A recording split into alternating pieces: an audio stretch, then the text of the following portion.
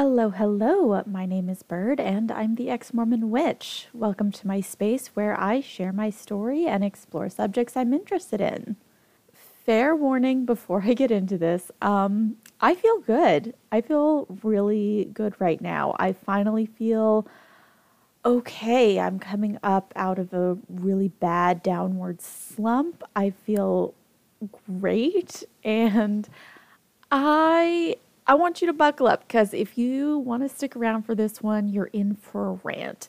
I have already decided I'm not going to be nice in this one. I feel really comfortable in myself making room for contradictions. And usually, in a lot of these episodes, I've tried really, really hard to be nice, to be kind and empathetic in everything that I've talked about, especially towards individual people, individual members, things like that. I really feel like I've pulled some punches instead of going as hard as I could. I'm not going to do that today. I have some thoughts. I've been thinking about this particular conversation for a while, and I think the best way this is going to play is for me to not play nice and to just be really, really honest and let the other side of the truth out today. Because the other side of the truth is there's some really ugly things that happen around the Mormon church. I want to talk today about why the Mormons are the bad guys. One of the last conversations I had with both of my parents about religion before my dad passed away was in a family therapy session where I wanted to dig in and hash out some of the problems that I felt existed in our relationship, part of which was about religion, because I really felt like I was incredibly isolated from my whole family, but particularly specifically my parents, because of our religious differences. I felt like I wasn't being actively supported or even really accepted. And so we dug into it. And what eventually it boiled down to was my mom telling me very honestly and very vulnerably, and I may have discussed this in another episode already before, but she told me straight up that she would always love me and always accept me, but that my parents could not support me because there were things about specifically my religion, my spirituality, that are evil. I practice witchcraft as a form of spirituality, which, from a faithful, believing Mormon perspective, is evil. It's demonic. And I really took some time to sit with that because first I really need to process a lot of my emotions, and then we got into the actual thoughts, and I felt a lot of anger in that moment after I got through a lot of my conflicted feelings, my love for her, the love that I definitely felt from her in that moment. But I definitely felt a certain degree of anger and hurt and resentment. And what finally it boiled down to for me was that I don't feel that my spirituality is really all that evil, but I do see problems with her spirituality. Now, I would not call the Mormon church evil. The word evil is very dramatic. It's very storybook. It's very theatrical. It's a lot. It's a lot to use the word evil to describe something, right? But stories are useful, and they can sometimes help simplify things and draw great parallels. So I want to tell a little bit of a story for those of you who are not Mormon, have never been Mormon, and maybe are not familiar with the stories that I grew up with. Stories from the Book of Mormon, the book that the Mormons believe is the most correct book in existence. Mormons do believe that the Book of Mormon is more correct, more accurate, more reliable even than the Bible. They do believe that the Bible is correct, but they add the caveat of as far as it's translated correctly, whereas they believe that the Book of Mormon was, of course, translated correctly. It was direct from God to Joseph Smith to paper. And so I don't think it's fair to judge the Mormon Church by my standards, because standards of ethics and morality can be quite different across cultures and people. So let's talk about the Mormons' story. Let's judge the Mormon Church by their standards. And maybe at the end, I'll offer some alternative adjectives that I think are quite accurate to describe the negative side of the Mormon Church without being quite so dramatic and theatrical as evil, right? So to provide some context for this story, for those of you who have no idea what's in the Book of Mormon, the Book of Mormon starts with this family of Jews who leave Jerusalem and sail across the ocean to America, whereupon they split into two groups, the Nephites and the Lamanites. Now, through most of the book, the Nephites, who are described as white and delightsome, are the good guys. They're righteous. They mostly do what they're supposed to. Most of the prophets in the Book of Mormon are Nephites. Most of the good Christian people are these white and delightsome Nephites. Now, the Lamanites, in the very, very beginning of the book, are cursed because of their evilness, with dark skin to make them ugly and undesirable.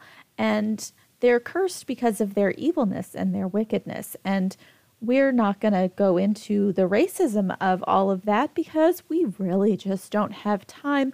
But do feel free to pause if you need to take a breath just to process that that is in the book that Mormons believe is the most correct book in existence. Moving right along. While for the majority of the book, the Nephites are considered the good guys and the Lamanites are the bad guys. One of the ongoing themes of this book, because it does follow themes and patterns as you move through the narrative, one of the ongoing themes is this cycle that happens among these people, the Nephites and the Lamanites both, where pride and arrogance leads them to evilness and wickedness, and then God sort of smites them and does something to force them into humility. And then in humility, they find, salvation and goodness and righteousness. And they remember to listen to God and follow the commandments and do all the good things. And then inevitably, because they're righteous, God blesses them with prosperity, which causes them to become arrogant again, and on and on and on. And it does go sort of back and forth. There are parts in the book where the Lamanites, as loathsome and dark-skinned as they are, shudders, the Lamanites are the more righteous of the two groups, and the Nephites are more wicked. So sort of, I guess, maybe halfway through the book, maybe a little bit further, there is this group that's introduced in the Nephite world, in this culture that exists, that sort of defines evilness as it happens in the Nephites of this time. They're referred to as the Gadianton robbers, and I'm not going to go into the specifics of how they start because it's a theme that continues. These Gadianton robbers and what they represent and what they do comes back multiple times over the course of the narrative, and it plays a really significant role. These are the bad guys, not just in the way that the Lamanites are bad, because the Lamanites are bad because they're dirty and savage and uncivilized and violent. The Gadianton robbers are bad in a different way, in a more subtle, refined, one could even say evil way.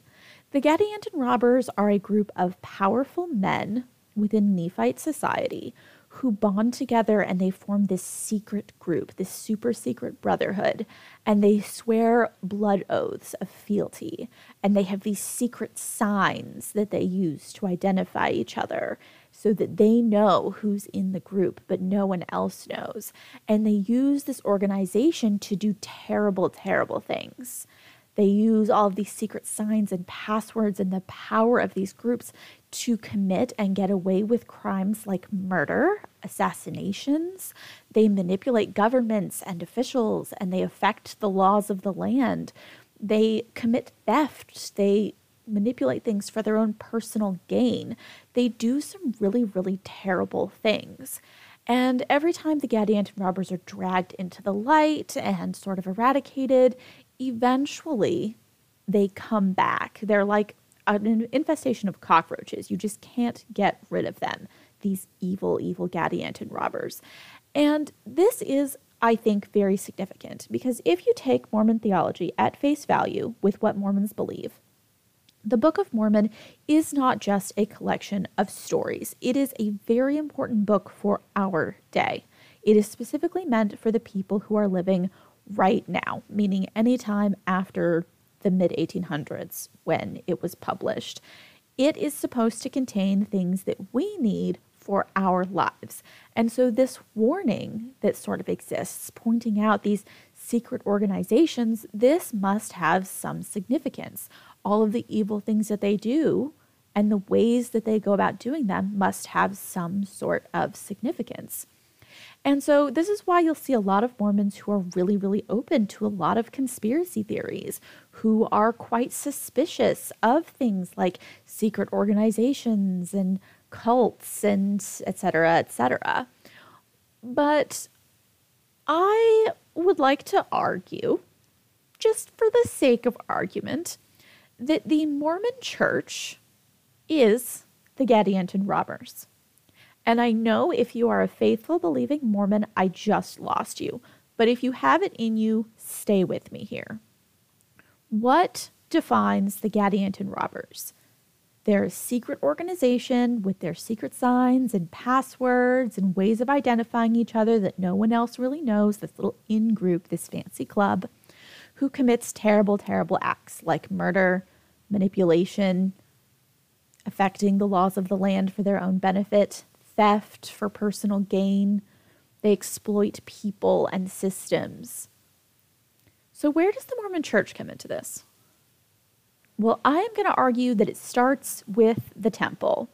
The temple, for me at least, is the biggest and first indicator that I had that the Mormons were the Gadianton robbers.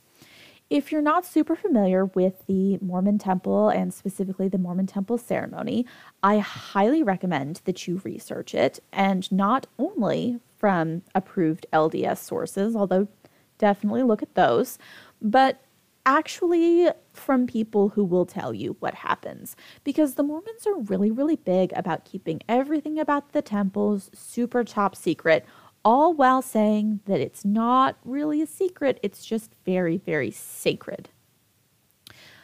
There is an individual who's a great resource for this. If you go on YouTube, there's a YouTube channel called New Name Noah, and there's a man named Mike Norton who has gone out of his way to get videos of everything that happens in the Mormon temple.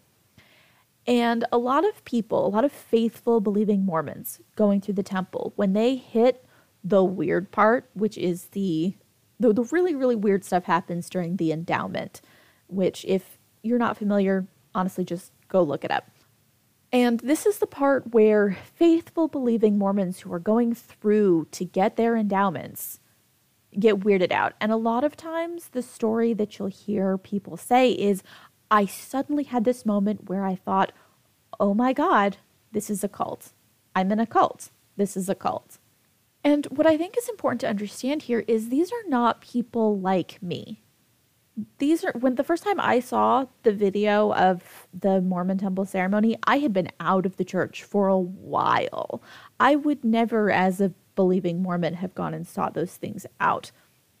So by the time I saw it, I was already predisposed to not be down for what was happening, right? I definitely had an implicit bias. But we're talking about people whose entire lives are focused towards the church. You have to be a really dedicated member to ever get anywhere near that temple ceremony. You have to be a member with a great attendance record for a full year. You have to attend all of your meetings. You have to spend a whopping 10% of your income every single paycheck. 10% of every dime you make goes to the church for a minimum of a full year. You have to be following all the rules, all of the dietary prohibitions, all of the clothing guidelines, language, media, who you associate with, how many piercings you're allowed to have. all of these things, all of these hoops you have to jump through. You have to be very dedicated as a member of the church to get all the way to this temple ceremony, this super secret temple ceremony of the endowment. And those people who have invested that level of time and commitment look at this ceremony and go, oh God, I think this is a cult. The short version is that there are a lot of secret signs and handshakes that happen in the Mormon temple. A lot of really culty things happen. There's a whole wardrobe and whole getup and all of these secret signs and tokens. And it's very, very much deeply connected to other secret fraternal organizations like the Masons. In fact, it draws almost directly from the Masonic rituals because Joseph Smith was a Freemason for a very, very, very, very long time. Not only were there these secret signs and tokens, but there were serious penalties given in the ceremony for revealing them. Individuals would mime and state the various ways that their bodies could be broken and tormented and destroyed if they ever revealed the secret signs and tokens given to them in the temple. And even though that is no longer the case and they have phased out the penalties, because honestly, it was freaking people out, the whole ceremony is still incredibly unsettling. Like the version that I saw didn't have those penalties in it. And still, I had this shelf-breaking moment, this moment of shattering realization. And mine was not, this is a cult, but it was verbatim, these words, oh my God, we're the Gadianton robbers. The Mormon church is the Gadianton robbers. We're the ones with a super secret club full of signs and handshakes and secret tokens and secret passwords and new names that we're getting and giving to each other. Like, this is the framework that I was given as a kid with these stories that are supposed to shape my understanding of goodness and morality. We're the bad guys. And this whole idea about secret groups and secret organizations, it goes to a whole other level when you hear about the second anointing, which also happens in the temple. It's like a secret club inside of the secret club for the very, very high up elite members, wherein people can have their salvation essentially assured. Once you've received the second anointing, there's nothing really that you can do as far as sins go in order to lose your eternal salvation, which I don't know if you really want to take a deep breath and step back and think about all of the horrible, terrible ways that that could go wrong, the ways that people might behave if their whole lives, the only thing keeping them from doing something bad was that they didn't want to be punished by God. And then you just gave them permission to do whatever they wanted because no matter what sins they commit, God is not going to punish them. Let's not think about all of the ways that that might go wrong. No. Let's just move on. Let's move on from secret signs and tokens and handshakes and move on to murder. Now, the Mormon church isn't really into murder anymore. In the early church, definitely into the murder. The early church was quite violent. There was a lot of racism as a motivator for violence. Early church leaders declaring that interracial marriage was a sin that should be punished with death. The whole understanding of something called blood atonement, which is basically this idea that was taught by the Mormon prophet Brigham Young, that there were certain sins that could not be atoned for by the individual. The individual who committed the sin could not be forgiven unless they were killed violently. That was the only way for them to atone. The Mormon church has definitely stepped away from that, much like they've stepped away from the penalties in the temple. They're actually slowly over time becoming less like the Gadianton robbers and a little bit better. They're still kind of awful, though, because now when the church comes to, ending people's lives, it's usually through negligence, neglect, and abusing and marginalizing, groups like queer people. It's in advocating for conversion therapy, shock therapy, pressuring people into lives where they are not and cannot be happy, driving people through policies, procedures, language, general everyday treatment, all the way up to the brink and sometimes past into death. And even if that is not advocating outright for violence, the Mormon Church is, in my opinion, very much responsible for a lot of suffering and a lot of death.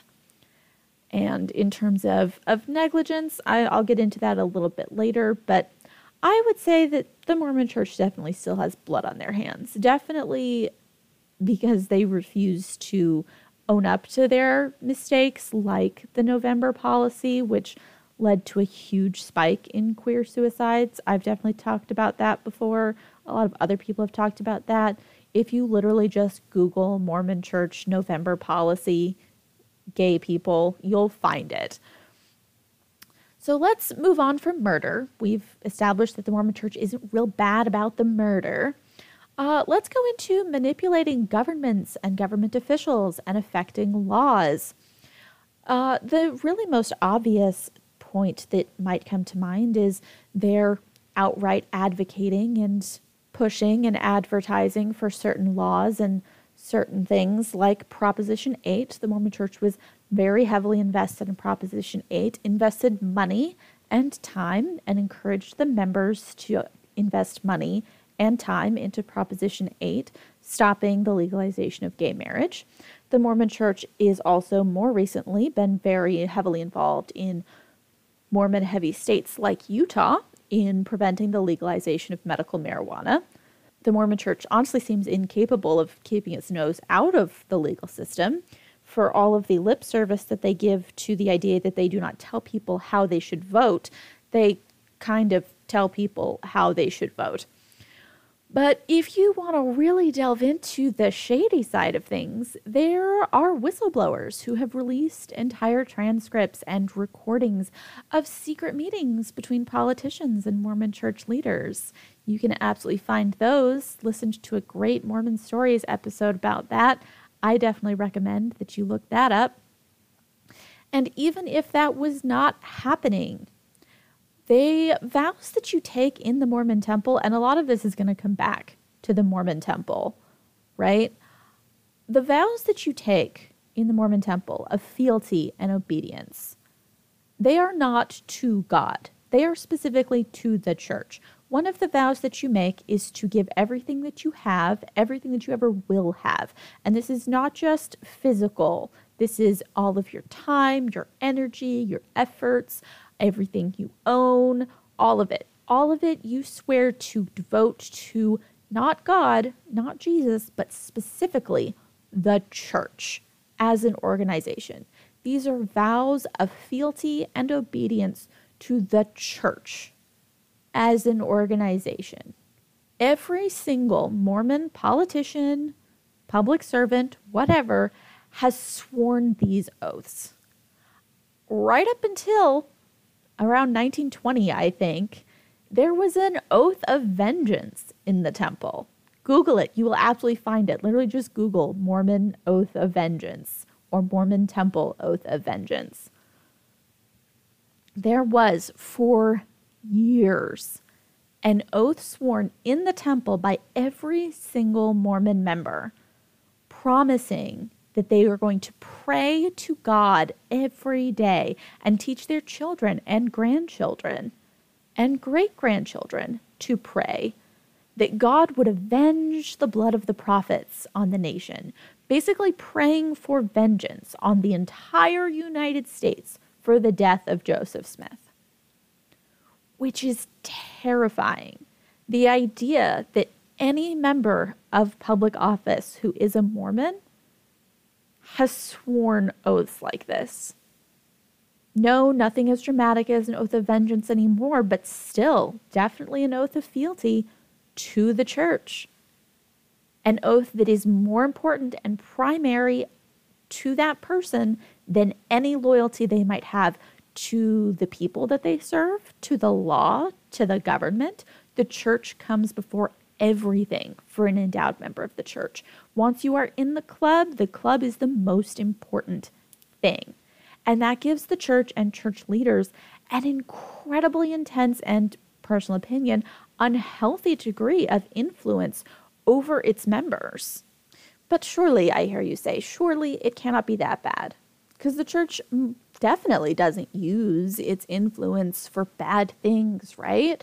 They're technically, legally, a charity. They do good things for people. They have a humanitarian arm. They offer help to people who are hungry and starving. My own family benefited from the Bishop's Storehouse program. We went through a period of time where we were very, very poor and we needed help. And the church helped feed my family.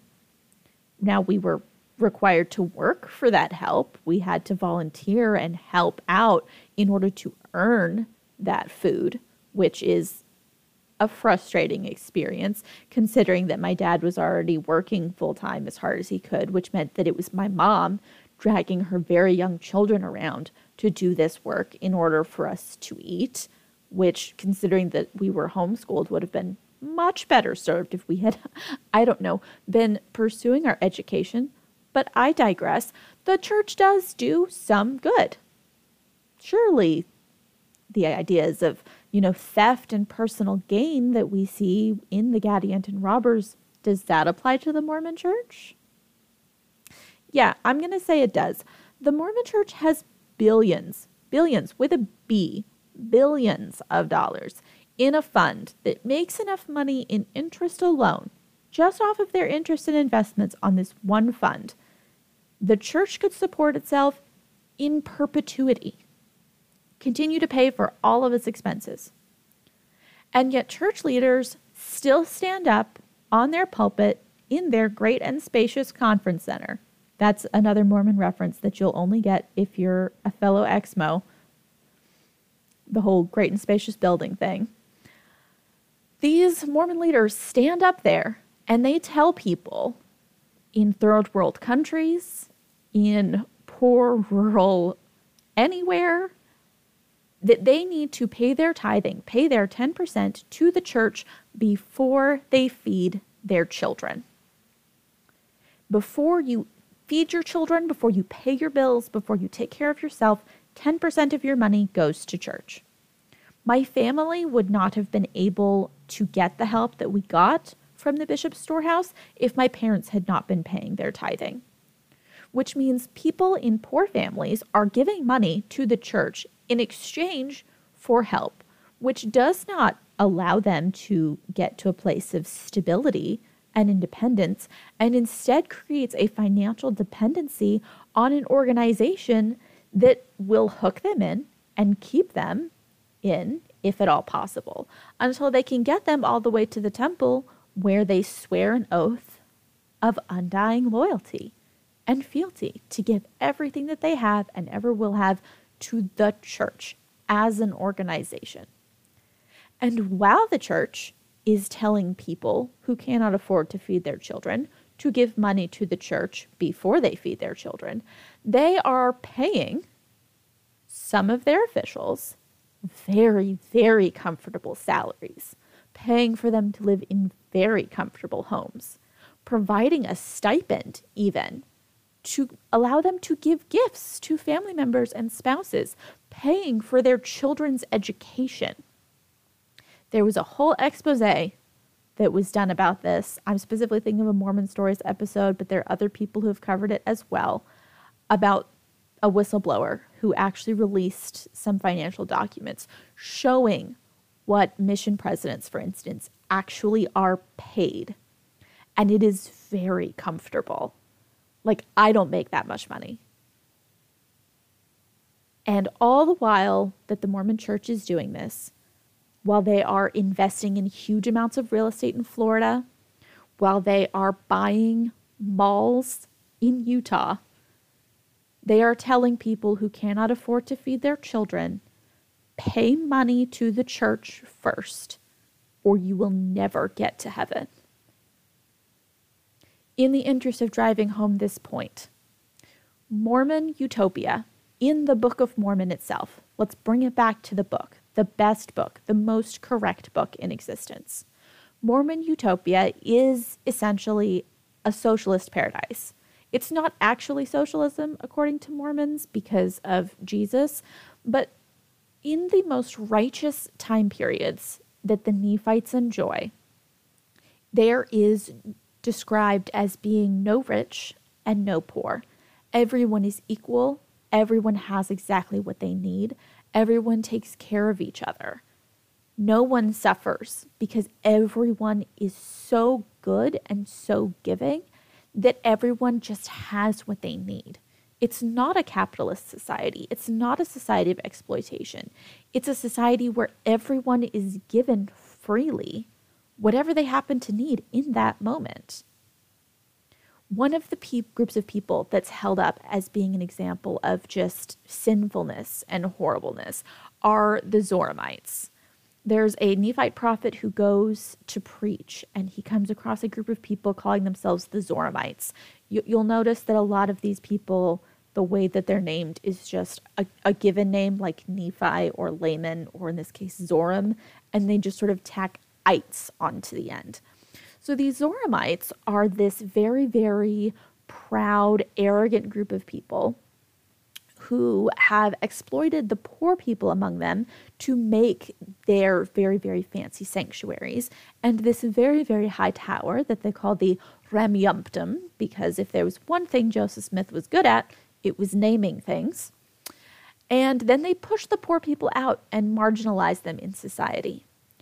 And while never allowing the poor people access to their fancy, gaudy sanctuaries, they would stand on this high tower, on this Ramyumptum, running on and on, saying this rote prayer about how blessed and grateful they are because of how blessed they are and how righteous they are and how much more righteous and how much more blessed they are than anyone else. If you have ever been to a Mormon fast and testimony meeting, this happens once a month in Mormon congregations. Everyone is supposed to fast, which means you skip 2 to 3 meals, and the money that you would have spent on those meals is donated to the church, because this is more money going to the church. And this money specifically is supposed to go directly to humanitarian aid. God only knows if it does, because the Mormon church is not transparent with its finances. Not like they have anything to hide or anything, but they're not transparent about anything, including their finances. And then these people, which in my experience is well-off, middle-class, white people in business suits and ties and very nice dresses, stand up there and they go on about how blessed they are and how grateful they are and how they belong to the only true church and how amazing it is that we have the truth. We have the real truth that other people could only dream of having. Sound familiar? Does it sound a little bit like the Zoramites? Does it? As far as we can tell, from the very, very limited information whistleblowers have been able to give, the Mormon church gives a teeny tiny fraction of their budget to genuine humanitarian work and charitable giving, actually helping people.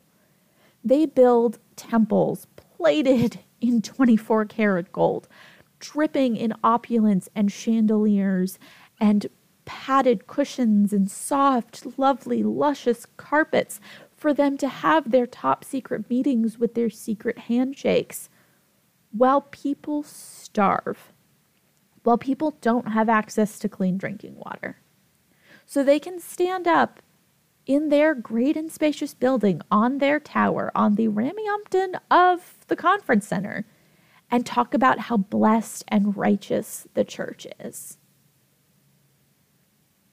So, is the Mormon church evil? I don't know. I don't know that I'm qualified to say. But I do think that by their own standards, in their own book, they're the bad guys. You are the villains of your own story. The Mormons are the Gadianton robbers. They are the Zoramites. There is a rather delightful British Mormon commentator who describes the current conflict in the Mormon church. He calls it a civil war. And he describes it as a war between genuine Christians and Pharisees. I think it goes beyond that. I think if there is a civil war in the Mormon church, this conflict that exists between, really conservative members and really progressive members, people who are incredibly dogmatic and people who just genuinely want to do good things, ex-Mormons who just genuinely want good things, who critique the church because they care about the people in it, because they care about society as a whole, because they want things to be better. This divide goes beyond mere Pharisees and Christians.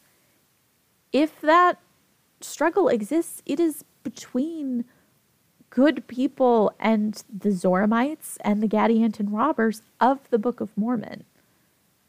Yes, I have tons and tons and tons of criticisms of the Mormon church. They could go on for absolute days.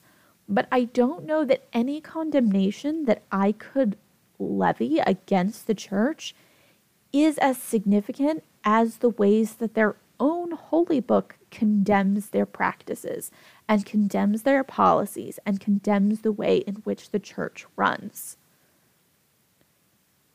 I am not even a Christian, but if you are a Mormon and your own Jesus stated that the way you'll know his people is because your leaders will be servants and the greatest among you will be the least, then I am not sure why your leaders are flying around in private jets with private security and cushy lives while members of your church starve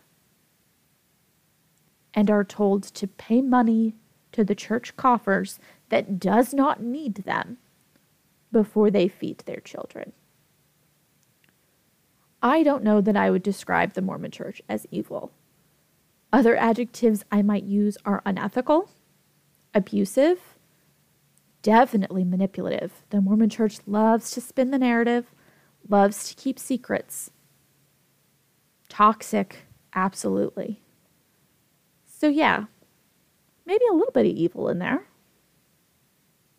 Does the church do good things? Yeah, it does. But usually the most good I see from the Mormon church is not from the church as an overarching organization.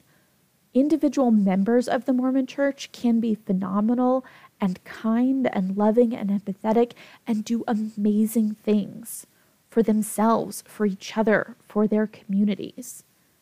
But the Mormon church itself is rotten from the core, in its most holy of places, in the temple. That is where you will find the worst of the rot and the filth, because that is where you, like me, might have the sudden gut-wrenching realization that you're the Gadianton robbers. And the thing that you were told was and the thing that you were told your whole life were the good guys, you find out they're actually the bad guys. Be good, my lovelies. I'll talk to you later.